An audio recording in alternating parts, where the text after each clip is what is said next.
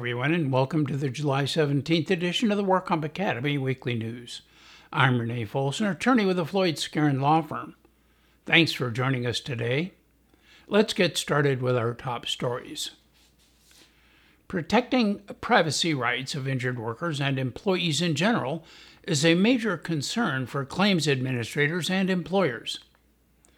The implementation of privacy rights in California began in 1972 when California voters amended the California Constitution to include the right of privacy among the inalienable rights of all people.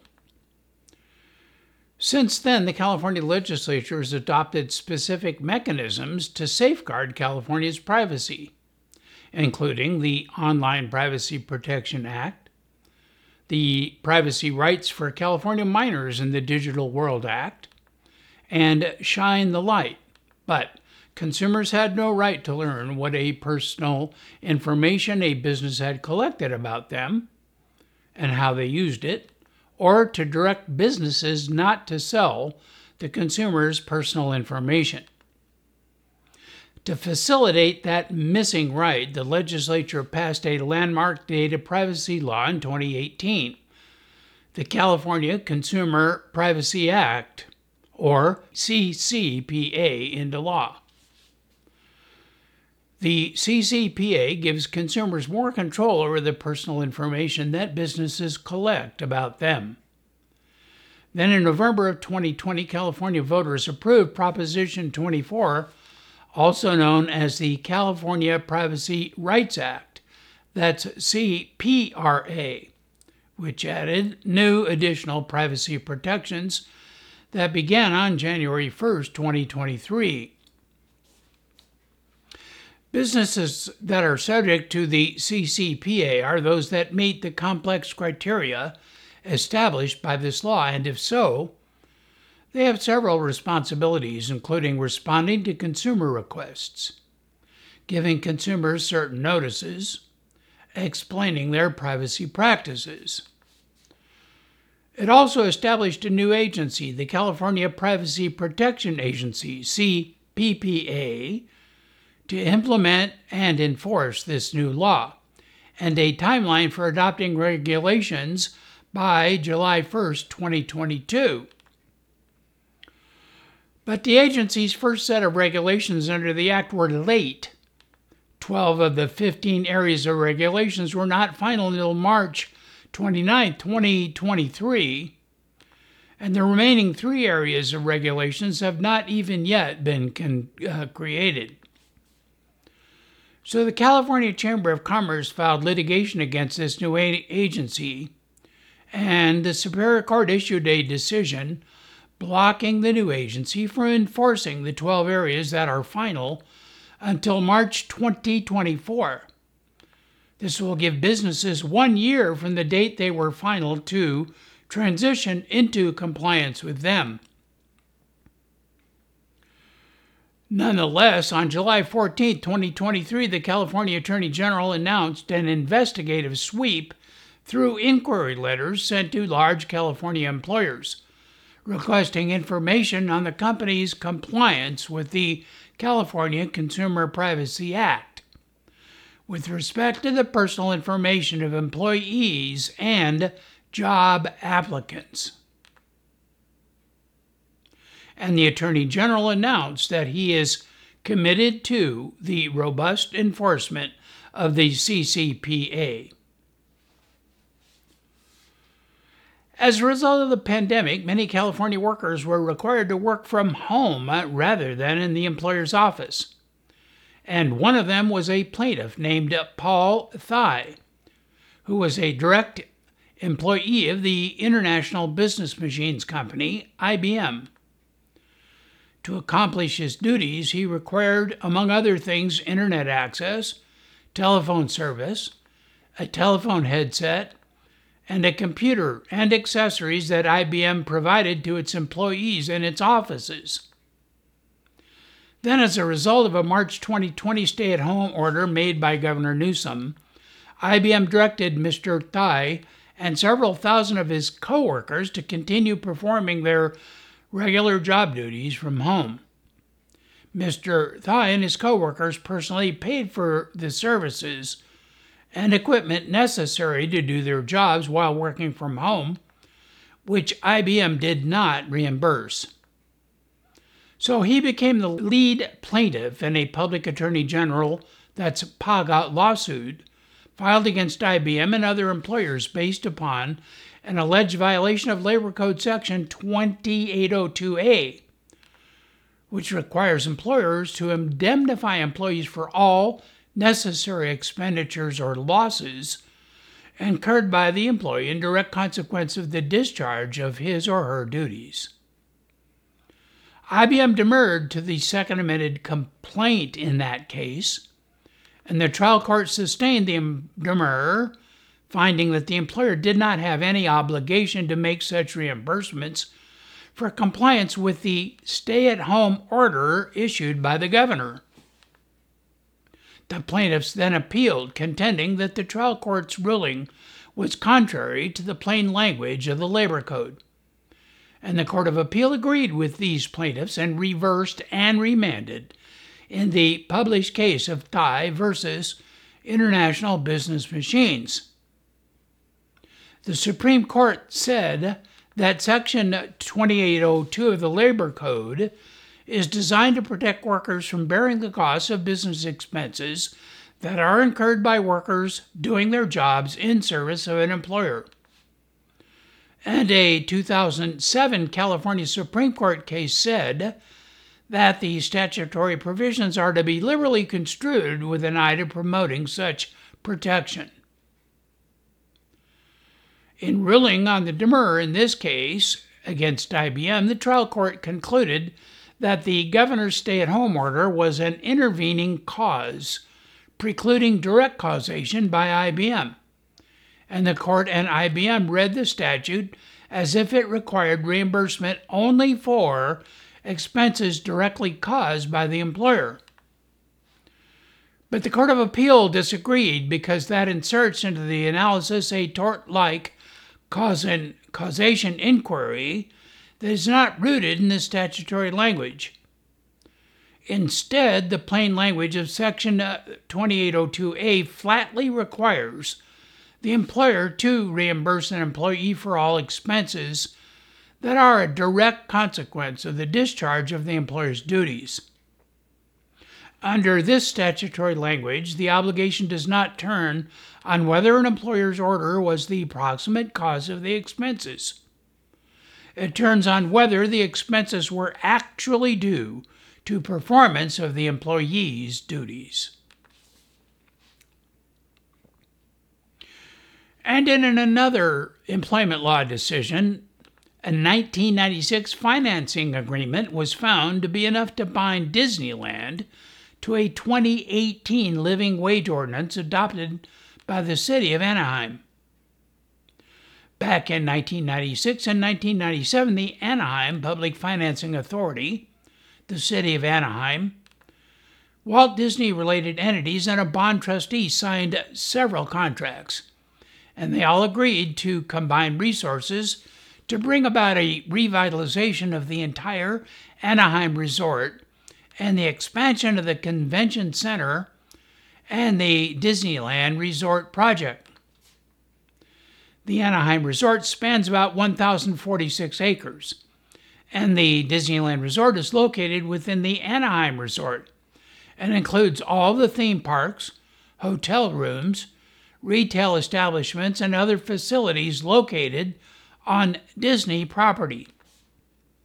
Disney agreed to build a new theme park, California Adventure, a pedestrian bridge, additional hotel rooms, as well as new retail, dining, and entertainment facilities in downtown Disney.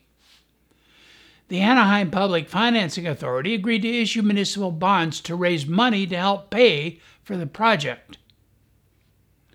Everything went as planned until 2018, when Anaheim voters approved Measure L, a living wage ordinance which applies to hospitality employees in the Anaheim or Disneyland Resort areas that benefit from a city subsidy. Affected employers were required to pay their employees a minimum of $15 an hour under the ordinance starting in 2019, with annual increases of $1 an hour, and in 2023, the wage would then be tied to the Consumer Price Index. Then in 2019, Kathleen Grace and other employee plaintiffs filed a class action complaint against Walt Disney-related companies and Sodexo Incorporated, and the company known as Sodexo, which operates restaurants in Disney's theme parks, which alleged they were employed by either Disney or Sodexo and were not being paid a living wage as required by the Living Wage Ordinance.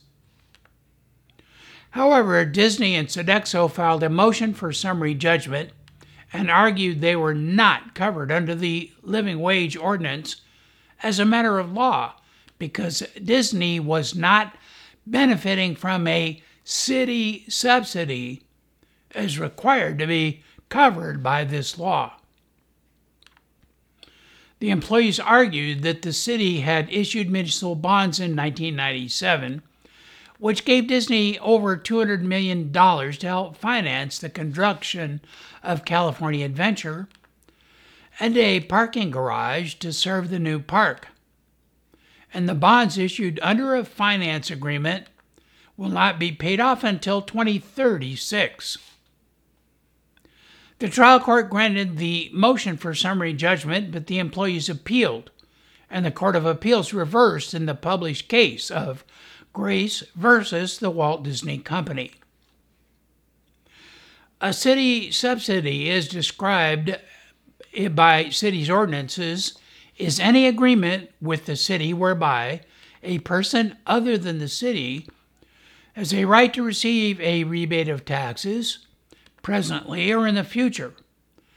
But the word rebate is not defined in the Living Wage Ordinance. Generally, dictionaries define a rebate as a return of a part of a payment, and this definition is consistent with California statutes. Then, under the financing agreement, the city agreed to issue these municipal bonds through that authority, and the bondholders were to be repaid based upon the incremental increases in the city's transient occupancy tax paid by hotel guests on Disney property and other properties in Anaheim. Also, sales tax paid by consumers and businesses located within Disney-owned property, and property tax directly paid by Disney.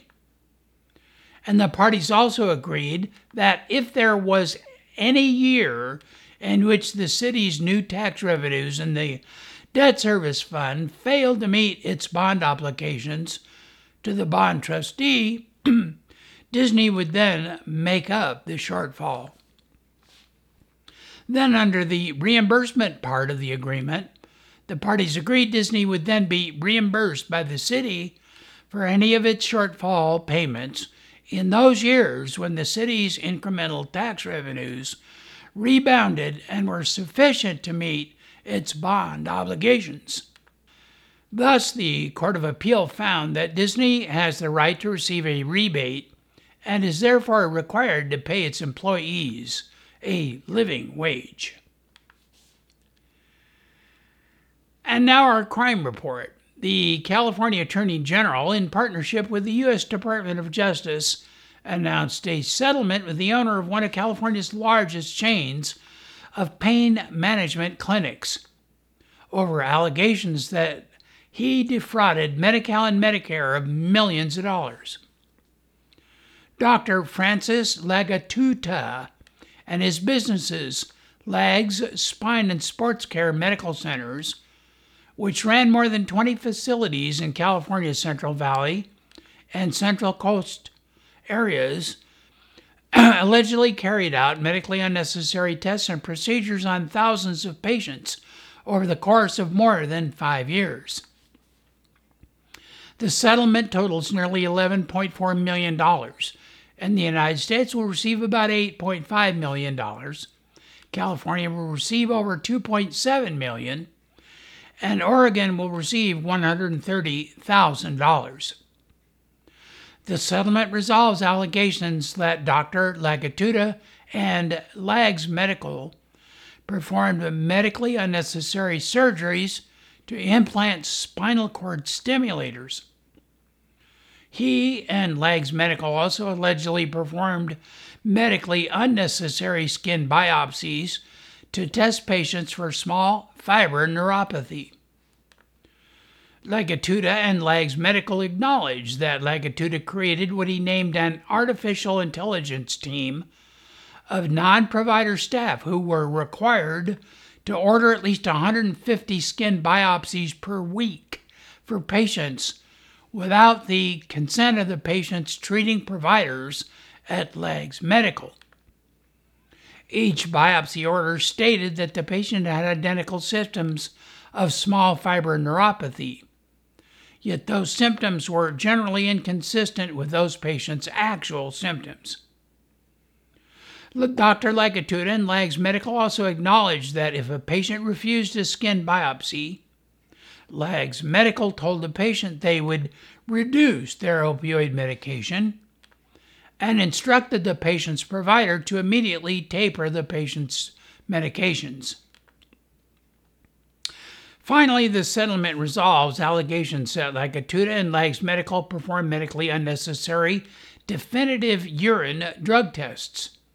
These identify the concentration of specific medications, illicit substances, and metabolites in urine samples. Blanket orders of urine drug testing, identical orders for all patients without regard to each patient's individualized medical necessity for the test, are not covered by Medicare.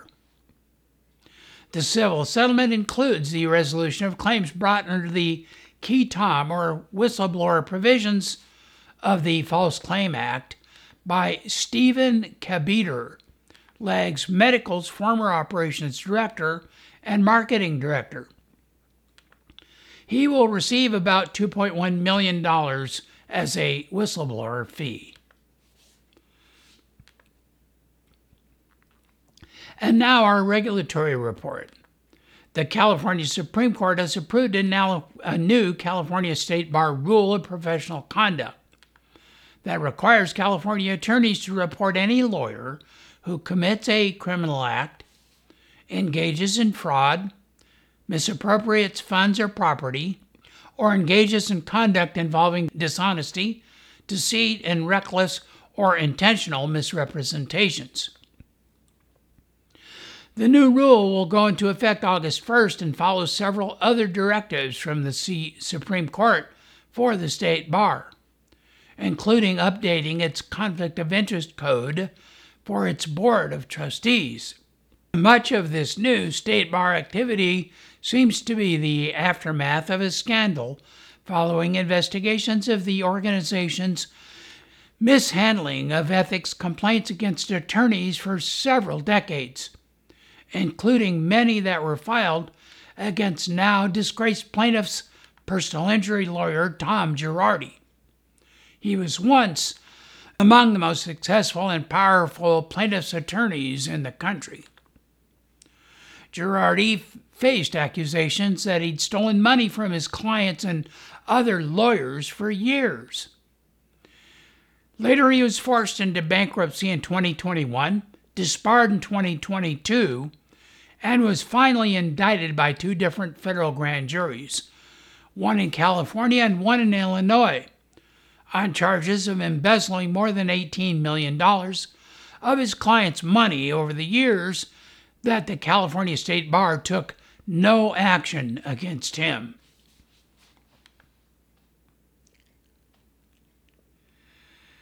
House and Senate members from both parties have launched at least 9 bills to take aim at pharmacy benefit managers, that's PBMs.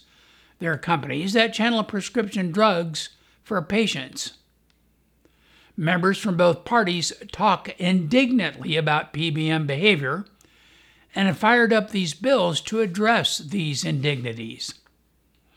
The Senate Finance Committee has introduced a bill that would prohibit PBMs from collecting rebates and fees calculated as a percentage of a drug's list price, This is to discourage PBMs from favoring expensive drugs.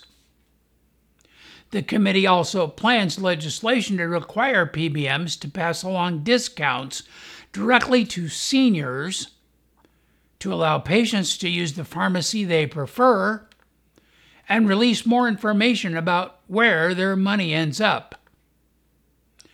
Senator Bernie Sanders introduced a bill that bans spread pricing, while measures in the Senate and House would crack down on PBM practices seen as harming independent and rural pharmacies.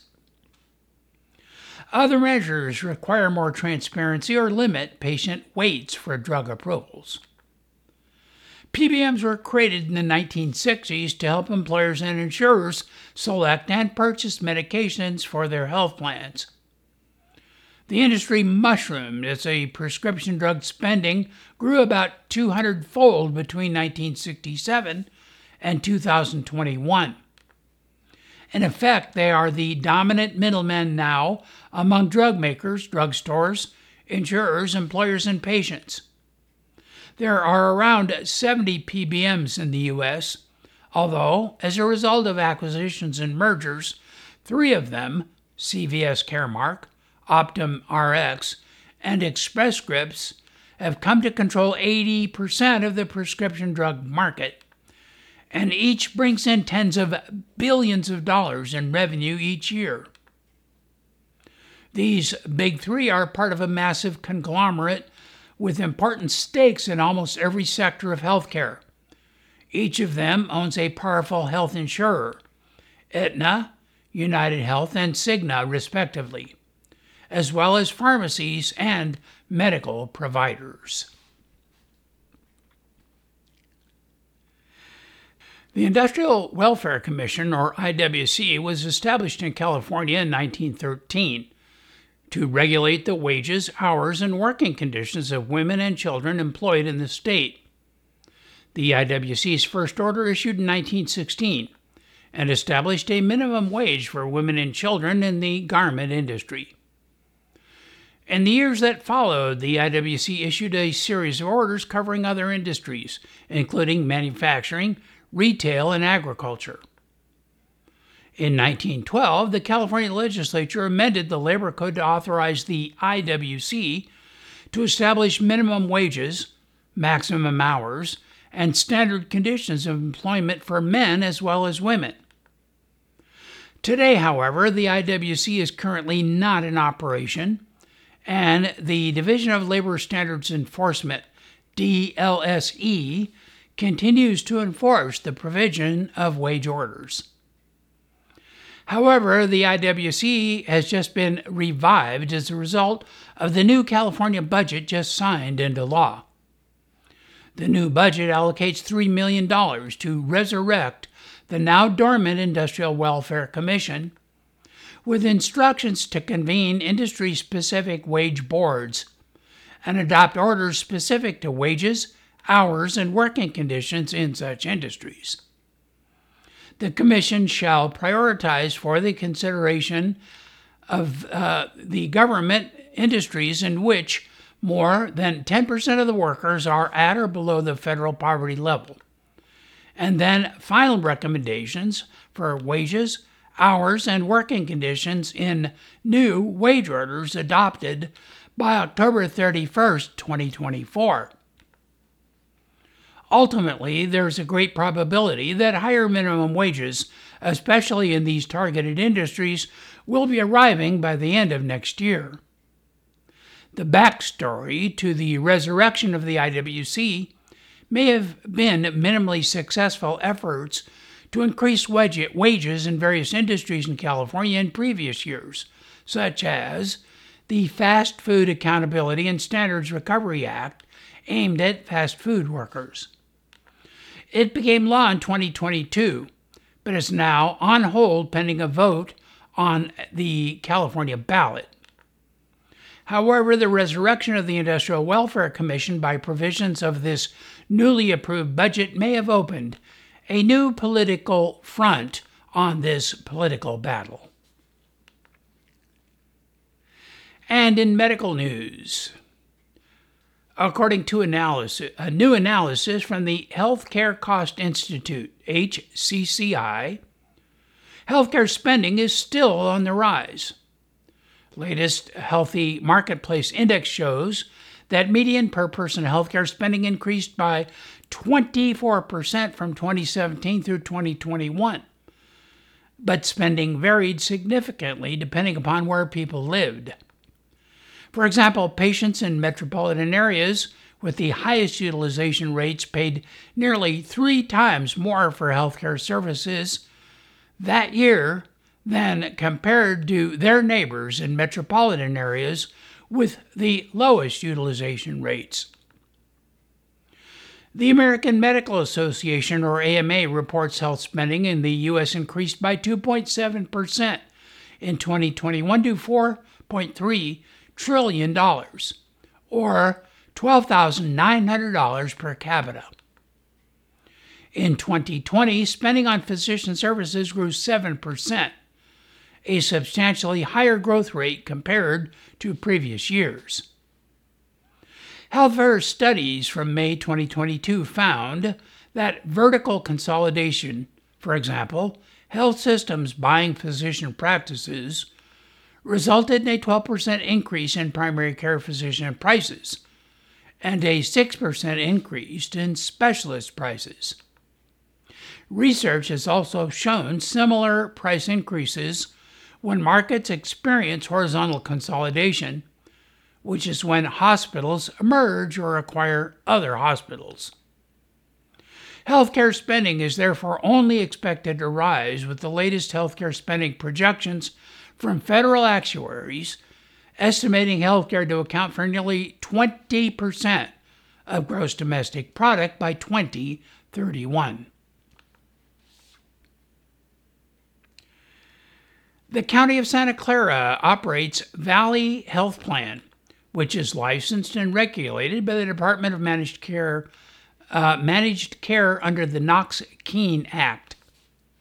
State and federal laws require hospitals and other medical providers to provide emergency medical services to anyone that walks in, regardless of the patient's insurance status or ability to pay. If this patient is enrolled in a healthcare service plan, the Knox-Keene Act requires the plan to reimburse the medical provider for providing such emergency care. If no contract exists between the plan and medical provider, the plan must pay the reasonable and customary value of the emergency care they provided. In 2016 and 2017, the Doctors Medical Center of Modesto, Incorporated, and Doctors Hospital of Manteca, Incorporated, provided emergency medical services to 3 patients enrolled in this Valley Health Plan. The 2 hospitals did not have a contract with the county for Valley Health Care Plan enrollees, so the hospital submitted claims for $144,000 to the county for the services provided, but the county paid the hospital only $28,500. The hospitals then sued the county for the remaining amounts based on the Knox-Keene Act reimbursement provision. The case worked its way up to the Court of Appeal, which held that the county was immune from suit under the Government Claim Act and that no exception to immunity applied. However, the California Supreme Court disagreed with the Court of Appeal and reversed the case of County of Santa Clara versus the Superior Court. The Supreme Court concluded that the Government Claims Act does not bar the hospital's action against the county. Beverly Community Hospital Association, a nonprofit public benefit corporation, filed for bankruptcy on April 19, 2023, where it struggled to avoid closure while hoping to find a new buyer. Hospital officials said rising costs outpaced government reimbursement rates were to blame for the situation, and that dealing with the COVID-19 pandemic and the rising cost of labor left the hospital in the red since 2020. Beverly had unsuccessfully attempted to merge with 3 systems, and hospital officials blamed the failed mergers on the review process by the California Attorney General. Fortunately, last week, the California Attorney General announced his conditional approval of the sale of Beverly Community Hospital to nonprofit American Healthcare Systems. Beverly provides critical medical services, including low-cost Medicare and Medi-Cal services, to the community of Montebello in Los Angeles County. So that is all of our news and events for this week. Please check our website daily for news updates, past editions of our news, and much, much more. And remember, you can subscribe to our weekly news podcasts and special reports using your iPhone, your iPad, or your Android device by searching for the WorkCompAcademy with your podcast software. We also publish our daily news, our podcast, and other utilities on our free WorkCompApps.com smartphone app. Again, I'm Rene Folse with Floyd, Skeren, Minucci, and Langevin. Thanks for joining us today.